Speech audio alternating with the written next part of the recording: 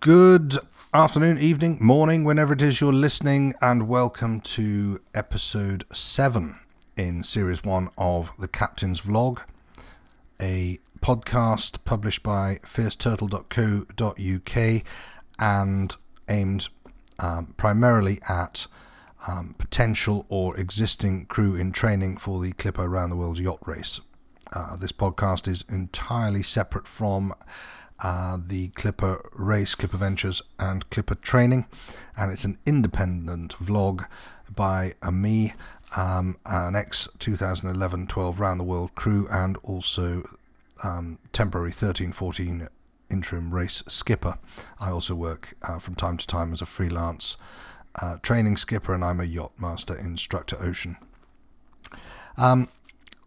Getting into this is the last in the sort of mini-series, if you like, of this Series 1 podcast relating to the pros and cons, which is a continuation of the pros and cons blogs for legs 1 to 4 of the Clipper race, which I had done some time ago.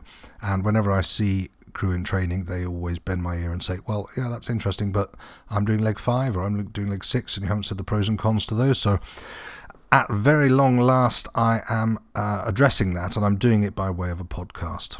Why am I doing it by podcast? Well, I'm finding that with time being limited and the blog and the vlog being really just bits of fun, it's not something that I can spend too much time on. And whilst I enjoy doing it, writing long missives I find a lot harder than just rattling off my thoughts fairly quickly. And so that's what I've chosen to do. Anyway, without further ado, to get into the last of the of this mini-series, I thought I'd talk a little bit about Round the Worlder. So if you're a Round the Worlder, you are effectively signed up, as the name suggests, to go all the way around the world on your race boat, and to do that as a Round the World crew is one heck of an achievement. Simply crossing an ocean or racing one of these boats competitively is an achievement all in its own right. Seeing far-flung parts of the world is obviously hugely exciting to anybody with half of a soul, and the whole event, dealing with people, building a team, camaraderie, personal relationships that will stay with you for a very long time to come. Some hopefully mostly for good, but also sometimes for bad. It's you've got plenty of you living in a competitive environment in challenging conditions, sometimes at the edge of your comfort zone, and so personal relationships are strained. They're forged through that strain, and as an ex Around the World on the 11-12, I really cannot recommend the whole experience highly enough. That said, it's not easy by any means, which is of course why it makes the whole thing worthwhile, like anything else in life. And here I just want to address one or two of the bits and pieces. Many of them probably have been addressed in the previous blogs, leg by leg, both on fierceturtle.co.uk and also on YouTube on the Fierce Turtle channel, and also on the Anchor FM podcast under Captain's Vlog. So however you're listening to this, if you've heard any of the other episodes, some of that, what I'm about to say, will have been covered leg by leg in those vlogs or in the blogs on Fierce Turtle. So freestyling is a little bit. Let's have a think about advantages and disadvantages of Round the World. Well, obviously I think there's far more advantages than disadvantages. I was going to say I loved every minute of it. I don't think that would be fair. I didn't love every minute of it. Some of it was damn hard. Some of it I felt like I'd had enough. Thankfully, those bits are always overshadowed by the good bits. And in my experience, at least, I never felt I wanted to get off the boat or chuck it in. And those few times when perhaps toward the end of the race I really felt, oh God, I've seen enough ocean, thank you very much. Just the pig-headedness of wanting to achieve something pretty special, i.e. circumnavigate the planet, and to finish what you started. Those things just kept me going through those times where, for whatever reason, you're just feeling a bit low or tired or running low on energy. So, yes, it's difficult. not only because physically you're at sea for a long period of time through the year. That is difficult, but you do get fitter as you go. Emotionally, it's difficult if you've got loved ones away and you're not able to see them. Then, of course, you're away from home for a long time, and you're away from home in fairly inhospitable conditions, in a fairly brutal or basic environment, living out of a damp bunk most of the time. When you are alongside or ashore, you're in a foreign environment. You may or may not have a lot of time to yourself, depending on how much time needs to be spent on the boat. And as a round-the-world crew, to a large extent, you're going to be lent on. I mean that in the nicest possible way. I don't mean lent on and bullied. No, you're going to be lent on by the team, by the skipper, to make sure that the boat is always in good condition. It's maintained, repaired, sailed in port for sponsorship events. Leggers will also have to do that, of course, but as a round-the-world crew, you will gain skills and you will be required more and more to do some of the more important skills. Normally, round-the-worlders end up doing most of the victualling, the shopping and what have you. Of course, a very important part of safely crossing an ocean. There's no Tesco locals in the middle of the North Pacific, so you've got to get that right. And the skipper is going to be under an awful lot of other time constraints, so he will, or she will, to a very large extent, have to trust key members of the team to do their job properly. Obviously, the skipper is there to support and advise, but it is a team sport, and that's both alongside and at sea. Engineering, sail repair. Sail repair is obviously an important part of a yacht race. Engineering too, fixing things. There is a dedicated and experienced maintenance team who are fantastic, but they've got 11 boats to deal with, so you are going to be required to do a lot of the maintenance yourself, again guided by and assisted by the maintenance team on more specific specialist projects where the skills don't exist within the team. Also, it's fantastic to be part of this circus going around the world. I mean, it's just amazing. The Clipper Bubble, some people used to refer to it as, and it is just incredible. It's great fun. It's also relentless. It's non-stop, both for the skippers and the crew and the Clipper staff. It is, once the race, well, for the Clipper staff, the race never really finishes because the next race is being planned during the previous race or before. So it's a massive project that logistically is just a huge challenge for those involved, and there's so many different bits of string that have to be pulled together. And 500 or 600 people have got to be coordinated. It requires you to take ownership, and especially as around the world, you can't sit back on your laurels and just go, oh well, tell me where I've got to be, what I've got to do. You have to take ownership, and if you don't take ownership, I'd say that's probably the biggest problem as around the world. That if you do not put everything into your race, you will not get everything out of it. And the less you put in, the less you will be rewarded. It's a cliche, I know, but it's so true. It is so true, and that goes for leggers too. But around the world, of course, it's almost an entire year of your life, plus all the lead up to it, the training, preparation in prep week, all that sort of stuff. So as around the world, it's a full commitment. It's a commitment of time, energy. Things still happen at home. You've got to be able to deal with that. Hopefully nothing too significant is going to happen, but you have to think, well, I'm away at the moment, I've got commitments to the boat, and life still happens at home, so you've got to have to plan around that. If you've got loved ones, partners that you want to fly out to various stops, if you can afford to do that, it's a great idea, and it's obviously a big thank you to your partner or your loved one who is letting you go off and do this thing, which is hugely impressive, but also hugely selfish, really. If you're leaving partners and family at home, you are taking time for yourself. So it's worth planning that. What else? In terms of the race start, the great thing about being around the world or a Leg 1 crew member is that you are almost certainly going to be involved in the preparation for race start, because you'll be there.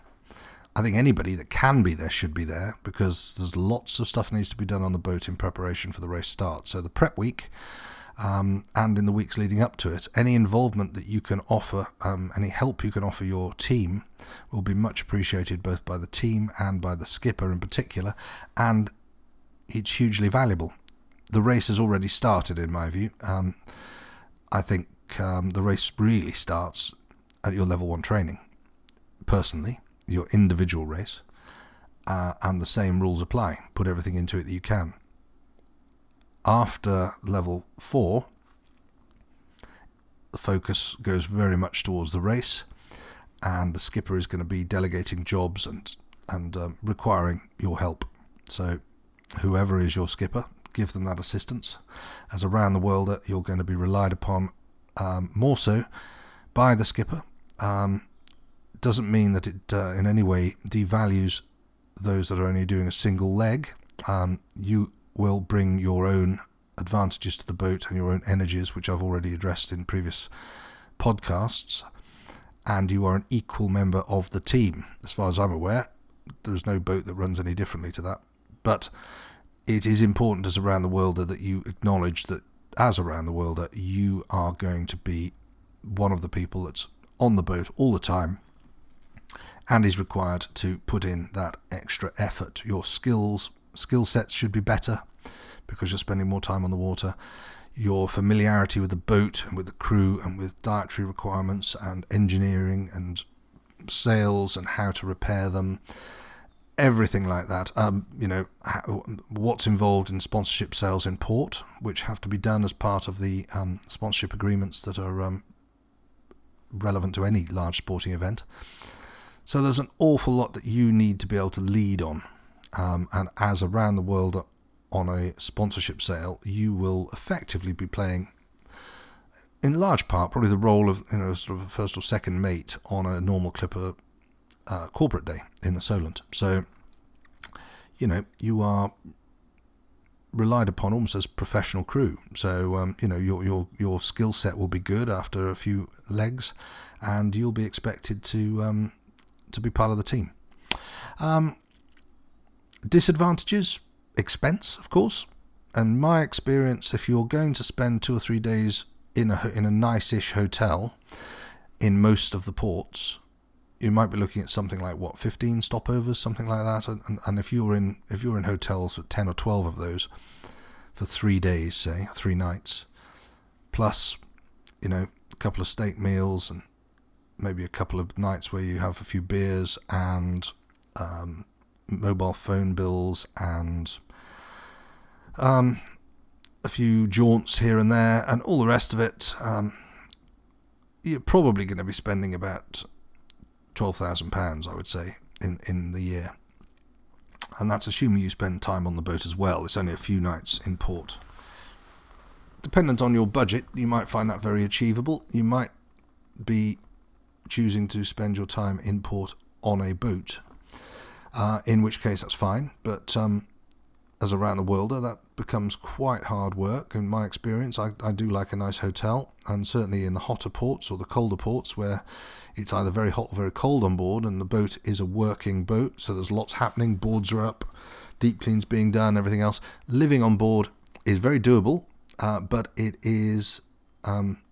doesn't give you any respite from the work. If you're there and sales arrive, you're going to be helping to load them up onto the boat. If food arrives and you live on board, you're going to be there, preparing the food for day bags. So unless you get away from the boat, in my experience, you end up working all the time. And for a year, that's quite hard work.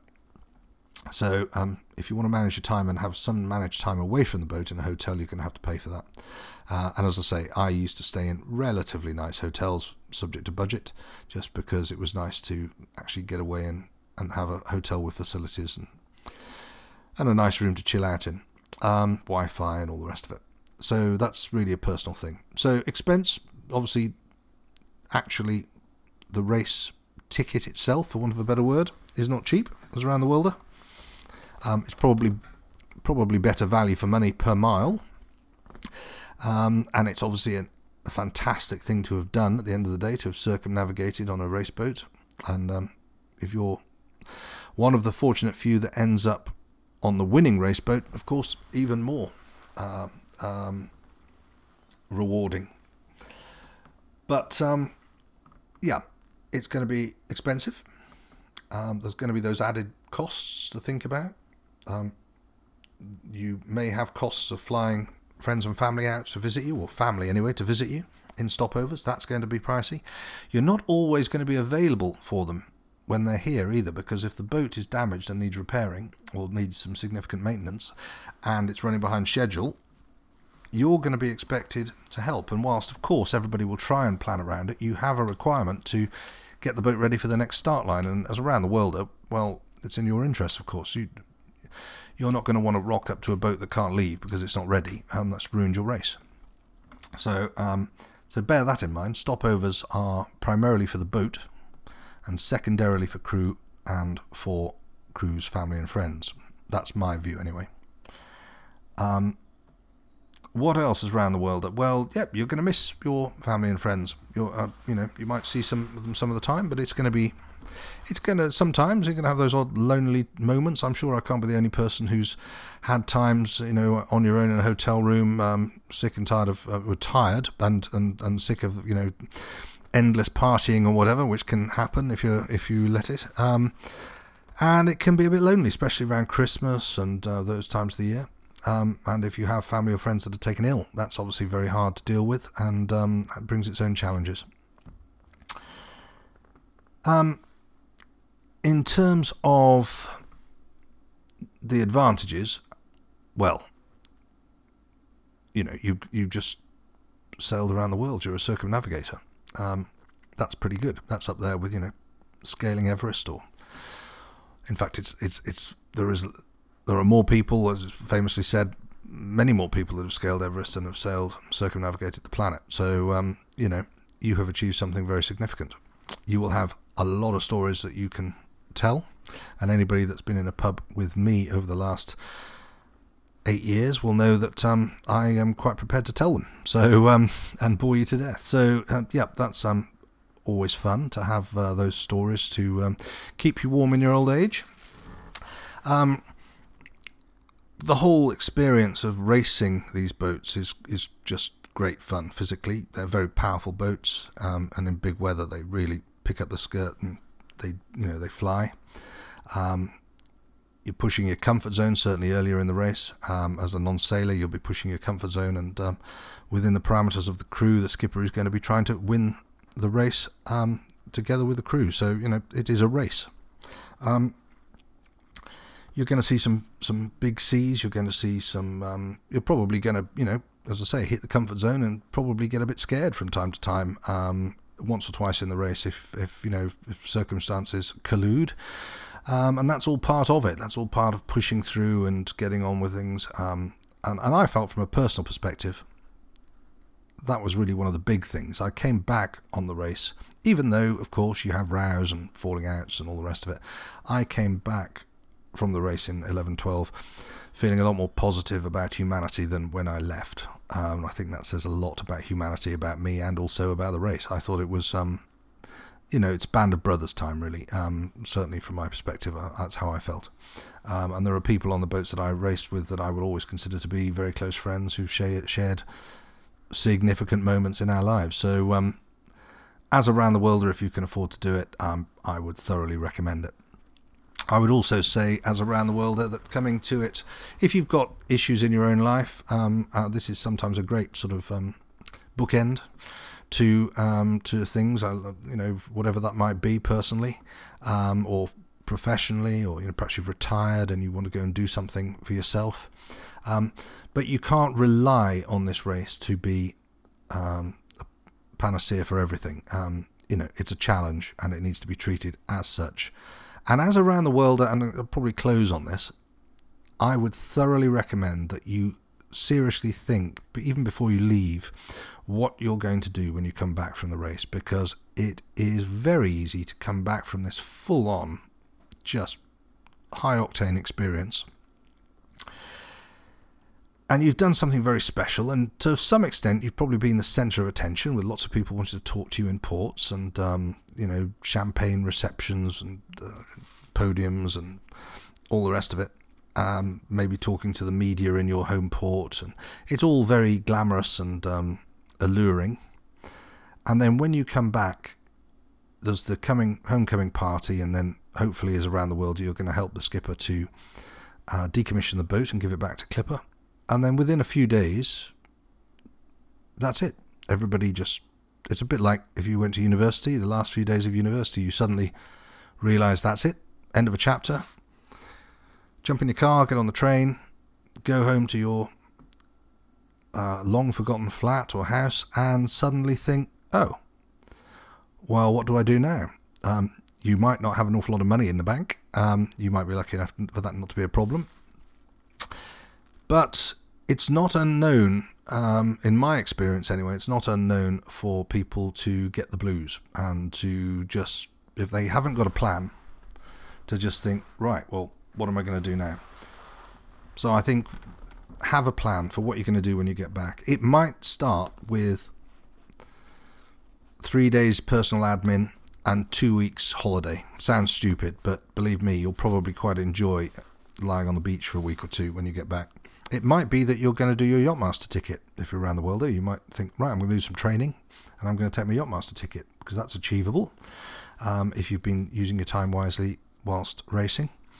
But it should be something, I think, to kickstart you into a routine, because without routine, many people, especially when they're used to it and when they're used to a routine on a boat and from port to port, I think that can edge you into a little bit of, I wouldn't call it depression, but just into getting the blues, a little bit of lack of focus, not knowing quite where to go next. And you can waste a lot of time.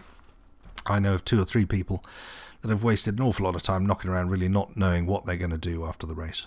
So try and have a plan, get yourself started, get into a routine, and go for your next big challenge. I cannot say anything other than recommend the race, either as a legger or around the worlder. I'm a total enthusiast for it, both initially when I signed up as a mate, effectively, with around the world crew on the 1112, then in my time as a freelance training mate and skipper in Gosport, and then subsequently in the last few years just working with new race crews and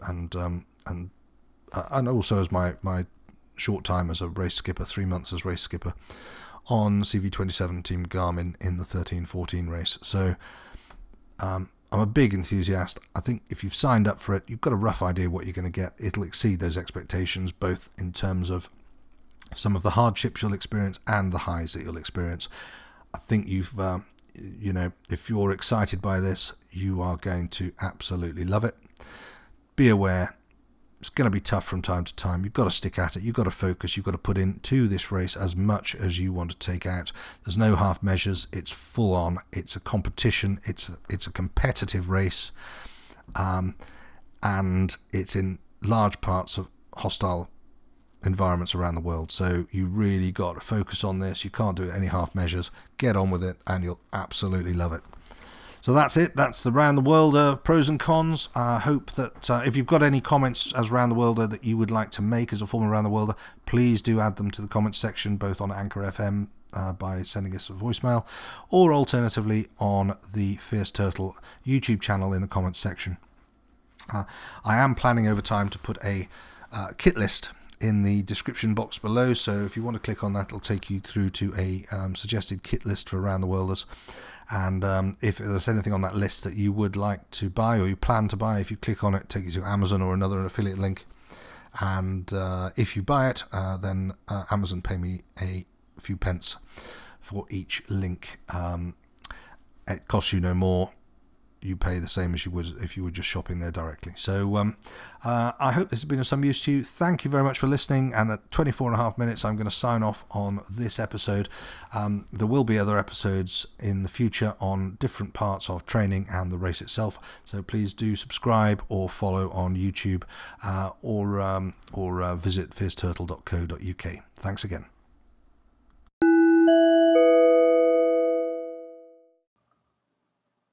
This podcast is entirely independent and in no way endorsed by the wonderful folks at the Clipper Round the World Yacht Race, Clipper Training, or Clipper Ventures.